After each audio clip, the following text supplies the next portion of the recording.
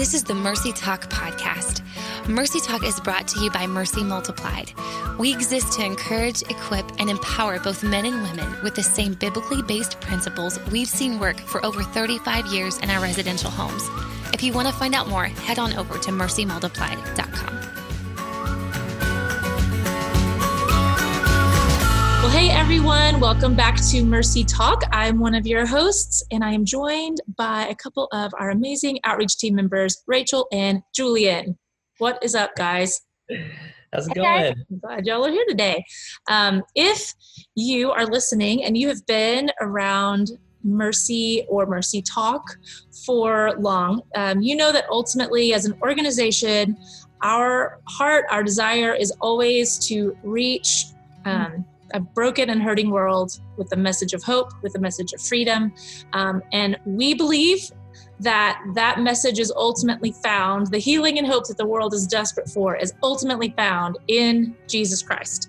And to that end, I would say that there has probably never been a time that in my memory when as a whole, our world has been more broken and hurting. Again, in my memory of my lifetime, which has been a short time. Actually, it's not that short anymore, but Just saying though. Yeah. Just had a birthday. It's painful. But I'm just like, man, in my lifetime, there's not a memory of like a collective whole. Our world, specifically our country right now, where it's like we're just hurting, we're angry, we're broken, we need hope. Oh my word, have we ever needed hope more than we do right now? And so as followers of Jesus, knowing what we know about Jesus and what he offers, it's like, has it ever been more our mandate than to bring Jesus to the world? I'm to bring Jesus to a broken and hurting world. That is my mission. That's the whole reason we stay on the planet after we commit our lives to Christ. I'm like, why would we not just get shot up to heaven once we've committed? Like, it's done, we're done. No, we are sent.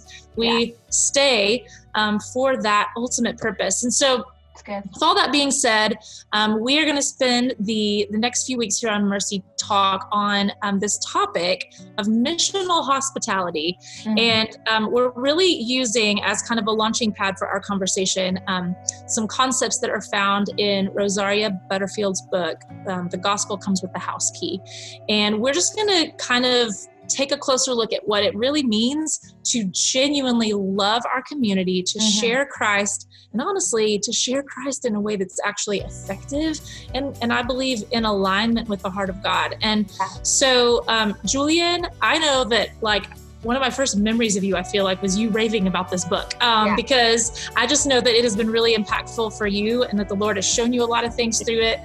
So I would love if you wouldn't mind kind of kicking us off just by sharing a little bit more behind this idea of missional hospitality and really just the impact that it's had on you. Yeah, definitely. So about a year and a half ago, Katie, my wife, and I took our small group through this book, The Gospel Comes with a House Key.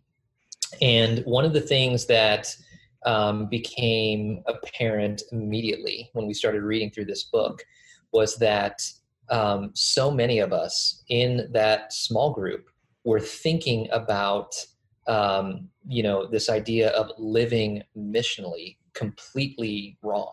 We just had a misunderstanding.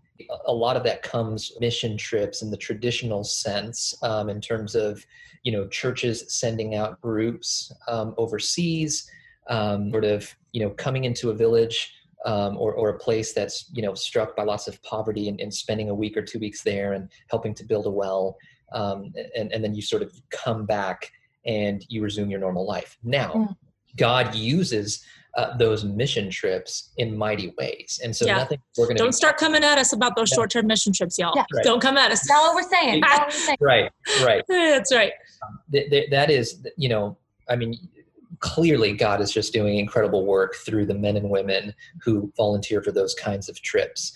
But the fundamental misunderstanding for a lot of us came from thinking that is the only way to go about, being Christ's hands and feet. I mean, you can think about it other ways here in America as, volunteering at homeless shelters, as carving out intentional time to, volunteer with maybe children who, don't have parents, orphans. But again, it's this idea of leaving your house, leaving your neighborhood, going out to a agreed upon destination, serving, doing the thing that makes you feel good, that you feel like you're called to do. And again, that is good, but then you return home. And so there's this separation. And really what struck me as interesting is, there's a lot of parallels to how we work, how we operate in the workforce. You leave your house, you punch in, you do the work that you're doing, and then you clock out and you go home. But Rosario Butterfield, with her book, she aims to really kind of unravel that way of thinking, and what our calling actually looks like as Christians to live missionally. The mission field is our neighborhoods. The mission field is our communities, is our family, our extended family. It's both. It's not men and women and children who very clearly are in need. It's also the men and women and children who are in need in subtle ways, in our communities, in our backyards. And so to not go off on too much of a tangent, I'll just kind of distill it down to this, my big main takeaway from reading the book. We as Christians have to be proactive and intentional with actually living out how we're called to live in our neighborhoods. And it's so easy to surround ourselves by like-minded individuals. There's a reason why we gravitate towards small groups. There's a reason why we gravitate towards friends who share similar morals and beliefs to us. And what's really interesting is, as I was reading this book, it revealed a lie that the enemy had been using that I didn't realize was a lie. And it's this: I'm going to be spending eternity with so many of my fellow Christians, my brothers and sisters in Christ. And there's nothing wrong with that, but it dismisses the Great Commission to go out and make disciples. That's a pretty big statement. Side note, it dismisses the Great Commission. We should probably pause and sit in that for a minute. And that was kind of one of my takeaways. I don't know that Rosario comes out and says it in that, in that way, that, kind of explicitly. But that was kind of my takeaway was, man, the stakes are really high.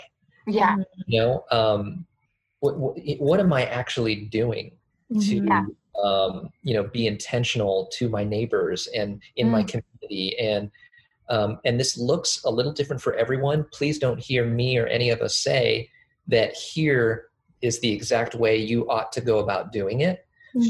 We're all in different life circumstances.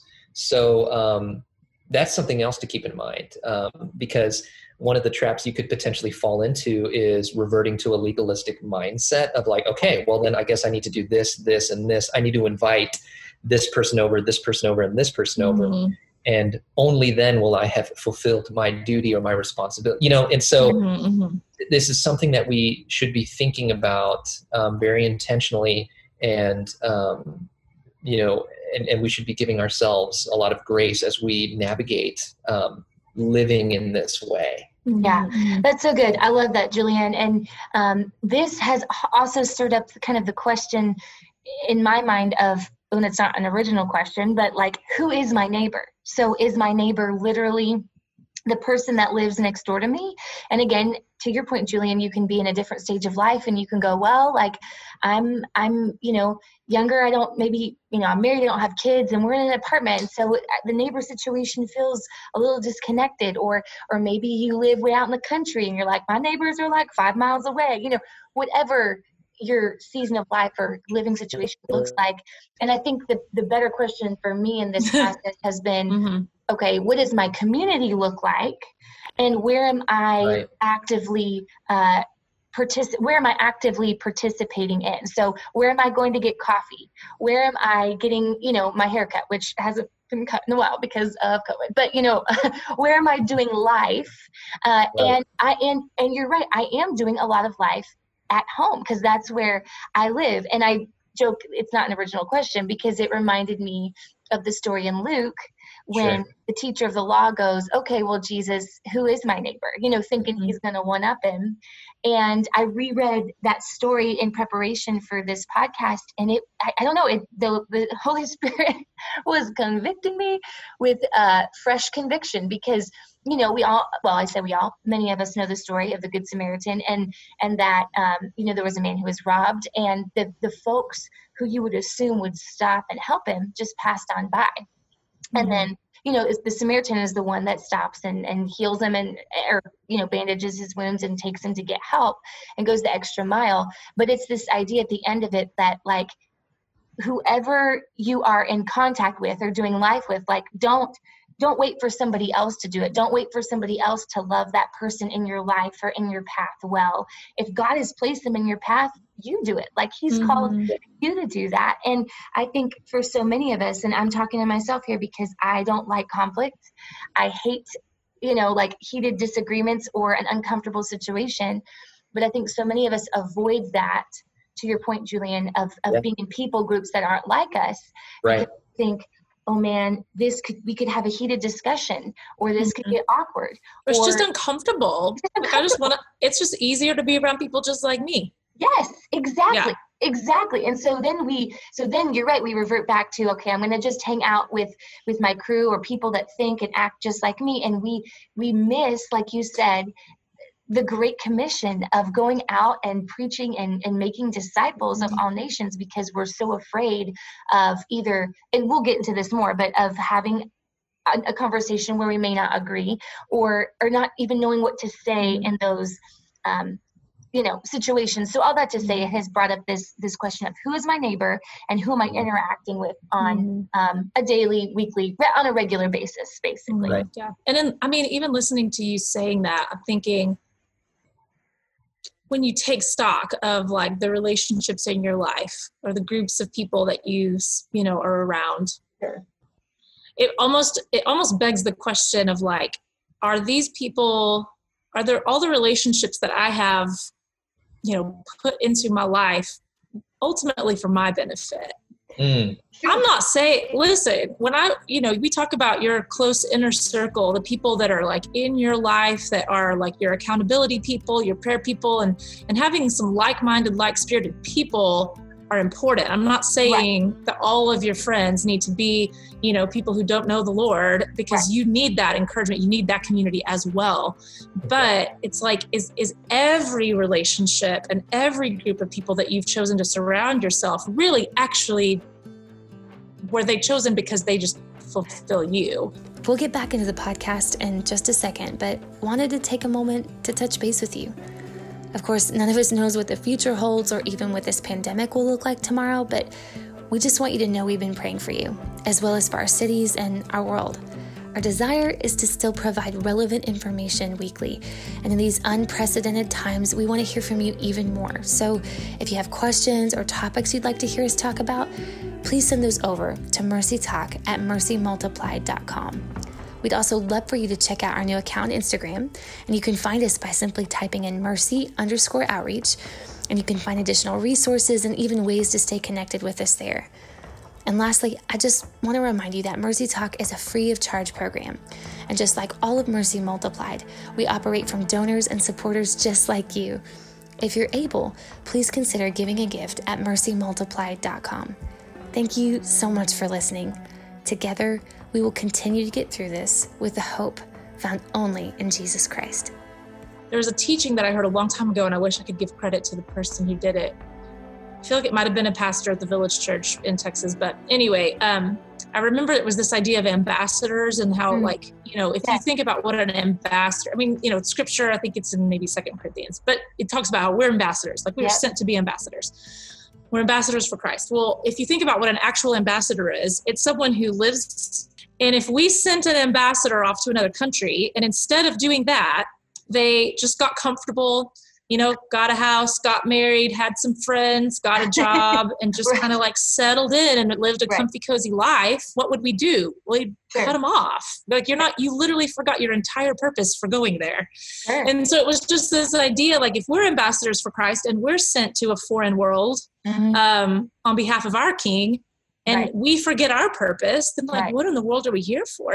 So it was very convicting. And even just thinking about that, like the relationships that I have chosen and that I have allowed into my life, are any of them for the purpose of like fulfilling the Great Commission, like you said, and so I don't know, it's a challenging thought. I don't know if anybody else listening is challenged by that. Absolutely. And to kind of go off script a little bit here, it's one of the things that a few of us started to recognize as we were working through this book in our small group setting was, this is great. This idea of being on the outlook for our physical neighbors, our community. I'm going to be on guard now. I'm going to look for ways in which I can build relationships. And then realizing, wait a minute, like I have who aren't saved, don't know Jesus, who I see very regularly. Wait a minute, what about that coworker who, so you start to realize that those people, that community, your neighbors are already there in a lot of instances. And it's less about going out, forecasting and looking out and exactly. And really sort of recognizing who's already here and who do I already need to really be intentionally relational with. Which is why I loved your idea, Rachel, of just like, where do I get my hair cut? Yeah. What Starbucks do I go to every day? Yes. Like, just those, like, even that is those are the people that God has put in your path. Like you said, I love that. Yes. Yeah. Girl, I was thinking about y'all. I mean, like, I feel the only store. I mean, it was like this before the pandemic, but now it's really, zeroed in because of just, anyways. But like, I see the same cashier almost every time at Target and thinking like, this is my chance to build that relationship, to bless them, really, to build that rapport. And we'll talk more about this, but to build that rapport and, hey, you can trust me. Like, I don't have this sneaky, like you said, Julian, pyramid scheme of my agenda of like, I'm gonna, sneak you the Christmas invite. And I'm not saying that those are bad either, but, to make that, I'm just thinking of all the choir invites I struggled with handing out in my neighborhood. When really it was like, okay, who are the people that I already had a relationship with that I could have gone, hey, do you want to come? I'm going to be singing this choir thing because I had taken the time to love on them and to be genuinely interested in their lives. So. No, I think that's great. And, one thing that I think, Rosario underscores a lot in her book, just to kind of build off of that, is like the relational piece is the starting point, and that's where you start to earn trust and you start to get comfortable with people, be it your hairstylist or the barista that you see every Thursday or every Friday when you go get your drink or whatever. You're building trust. There's that relational piece, but at some point you're going to have to trust the Holy Spirit, put yourself out there, and start to, actually talk about your relationship with Christ and actually talk about Jesus. I can't remember who this quote is credited to, but somebody, this quote gets referenced all the time. Preach the gospel, and when necessary, use words. Yes. And that has always struck me personally, not speaking for the group, as a little odd, because while you can love on someone and certainly serve them, so much of sharing the gospel and making people aware of who Christ is through your own testimony, sharing about how Christ saved you, what freedom is like in your life as a result of your relationship with Jesus Christ. Yeah, I don't know who did that. That's a very well-known quote that I remember from my teenage years. I don't know who said it, but I have this strong feeling that it might have been directed towards the people who just want to preach at people and aren't actually living out what they're saying. The thing is, people have used that, myself included, to excuse from having to have awkward conversations. It's like, oh yeah, but then there's that one saying that says, exactly, preach the gospel. It's better for me not to say anything. I just need to live it out. That's all I need to do is live it out. And I think it was directed at a certain people group. Sure. I'm not sure. I'm just guessing. Yeah. But so many of us have just used it as an excuse to not ever speak. Exactly. Yeah. And that's one of the key things that Rosario Butterfield aims to undo in her book. This idea of, are Christians victims of this, post-Christian world, believers sort of having this tendency to avoid unbelievers and even those who think differently, from us, from me. And it manifests itself, my goodness, on social media. So much right now.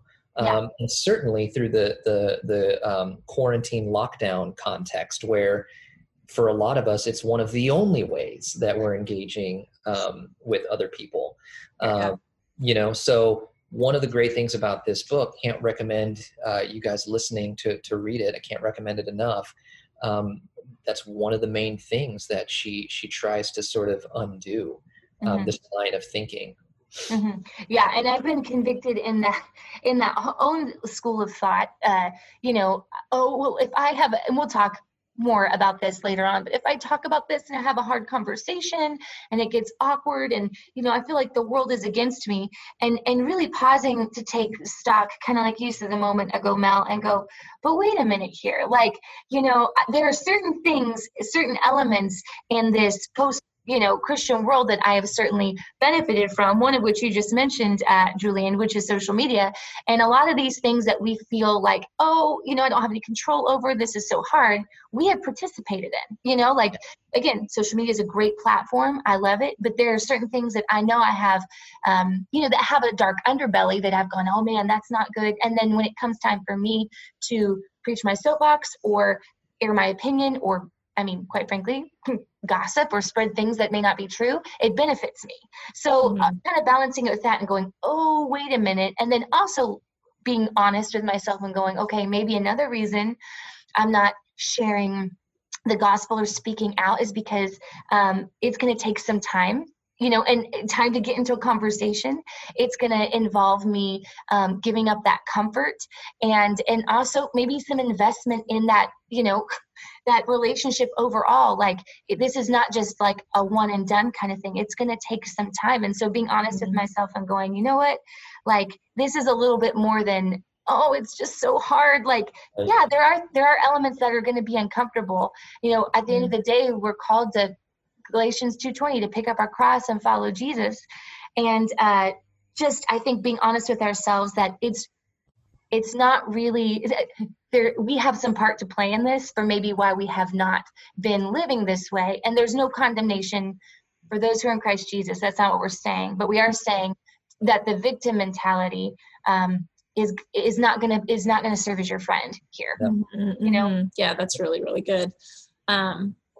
And I keep going back to that thought. I think you just said something that kind of triggered this thought, Rachel, of just struck me again. And it actually ties back a lot to just kind of some of the stuff that we teach at Empower. You talked about that concept of investment in a person's life. And this is not a one and done thing. Yeah. And when you even have to have the thought of a one and done thing, all of a sudden that person has become a project. Ooh, and that is one of our main points at Empower. We talk about, what does an ambassador of freedom do? An ambassador of freedom focuses on people, not on projects. That's so good. And so when you talk about Julian, I know before we recorded, you were talking about this, there's no pyramid scheme here that we're going after. Yes. And people catch that really fast. Like they know when they have become a project to you.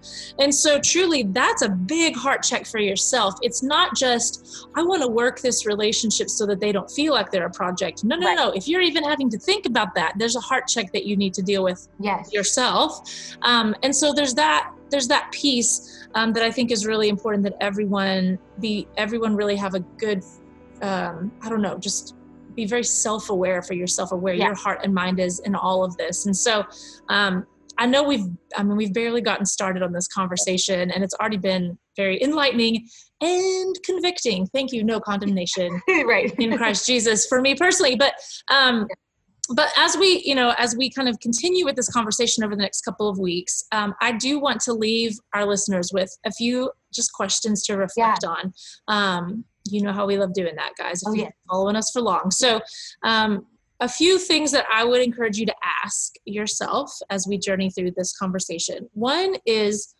who have I possibly dismissed as my neighbor? And maybe another part of that question is, who have I possibly just missed as my neighbor? Just really reflect on even the course of your week, your month, your routines, the things you do.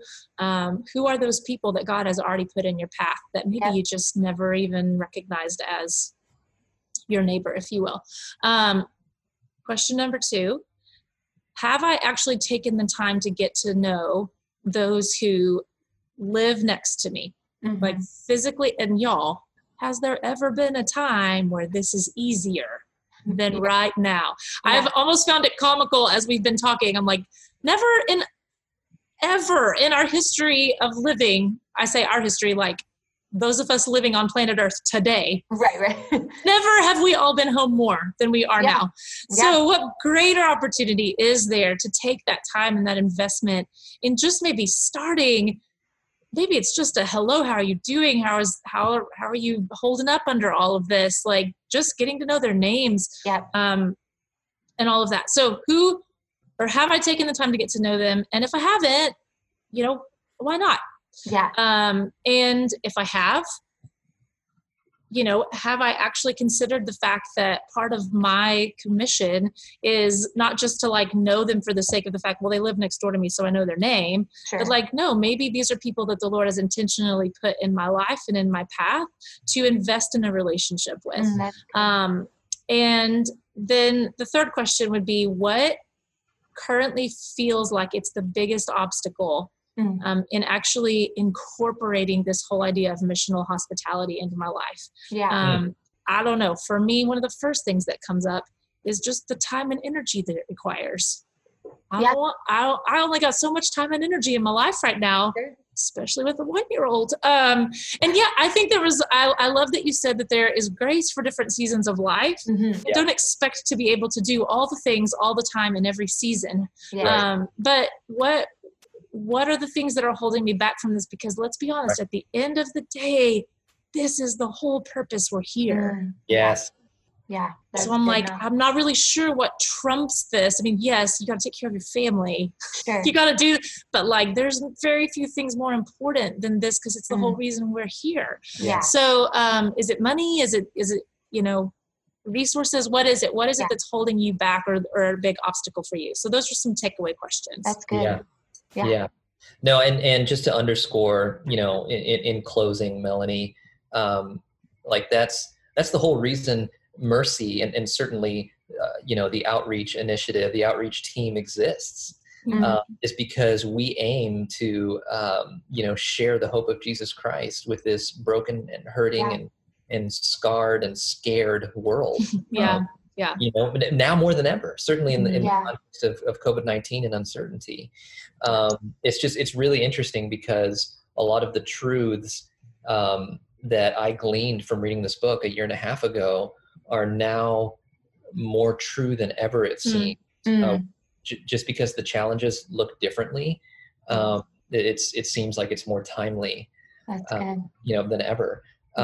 So for those of you that are listening, please come back and tune in for our next episode. We're going to just build this out even more. We're going to continue to give you some practical things. We're going to confront some things together, but ultimately, we believe that this conversation is so important right now. Yeah. And that it's our collective responsibility as the church to think about how we can navigate missional living well. That's good. So we hope you'll tune in next week, and we really appreciate you guys listening. We're so glad you joined us today. We'd love for you to head on over to iTunes and leave us a review. You can also find previous episodes there. Mercy Multiplied is a nonprofit organization completely funded by our donors. We're incredibly grateful and couldn't do what we do without them. If you want to find out more how you can partner with us financially, head over to mercymultiplied.com.